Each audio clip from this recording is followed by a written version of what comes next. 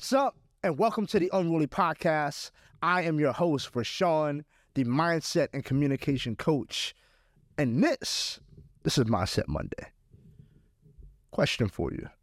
It's a legitimate question for you on this Monday.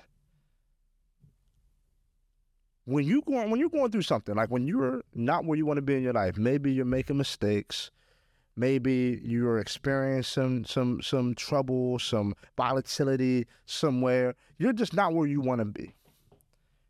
Do you have the tendency to do what I do and do what so many people I know do? They blame the devil. They blame the enemy. They blame the enemy. You know, they're right? I'm telling you, man, that the devil doesn't want me to win. The devil doesn't want my family to be successful, man. The devil doesn't want us to get ahead. You know what I've learned over the years? Is that when sabotage is happening in my life, it's rarely the enemy. It's oftentimes the enemy. I'm going to say it again for the people who missed that. I'm going to say it again for the people who got offended real quick. I'm going to tell you again before you click off. Hear me on that. If you're not where you want to be in your life, like if you're going through the same thing, bang on your head, bang on your foot, stop blaming the enemy.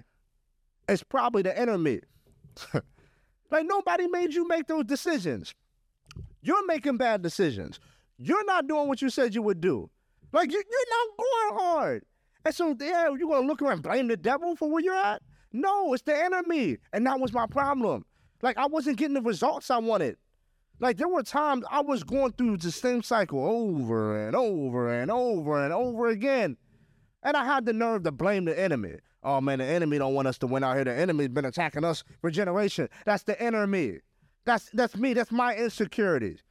That's my bad decision-making. That's my lack of being passionate in certain areas. So at what point on this Monday, ask yourself, at what point am I going to stop blaming the enemy and start looking at the enemy? Because oftentimes that sabotage is self-sabotage. You're sabotaging yourself.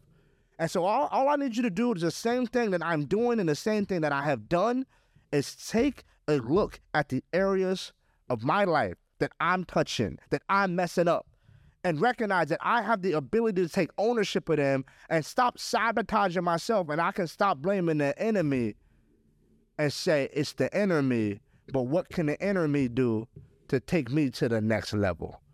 That's all. That's all I got for you. It's not the enemy oftentimes. It's the enemy. It's you. You recognize that, you take ownership, that's when you get the power back. Not when you point to people, but when you point to yourself. I hope that blesses you. That's all I have for you on this Monday. Until next time, stay unruly and go be great.